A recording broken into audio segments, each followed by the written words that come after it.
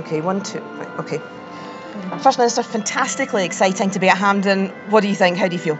Well, this is absolutely grand. I mean, one of the first matches of the women's tournament, but the first events in Olympic Games here at Hampden, and it's a great atmosphere, and it's going to be a fantastic occasion, and setting the scene for Spain and men's football tomorrow night. So it's really good, and also a forerunner for the Commonwealth Games in a couple of years' time, and that's all to the good. And the folk here are going to enjoy themselves greatly.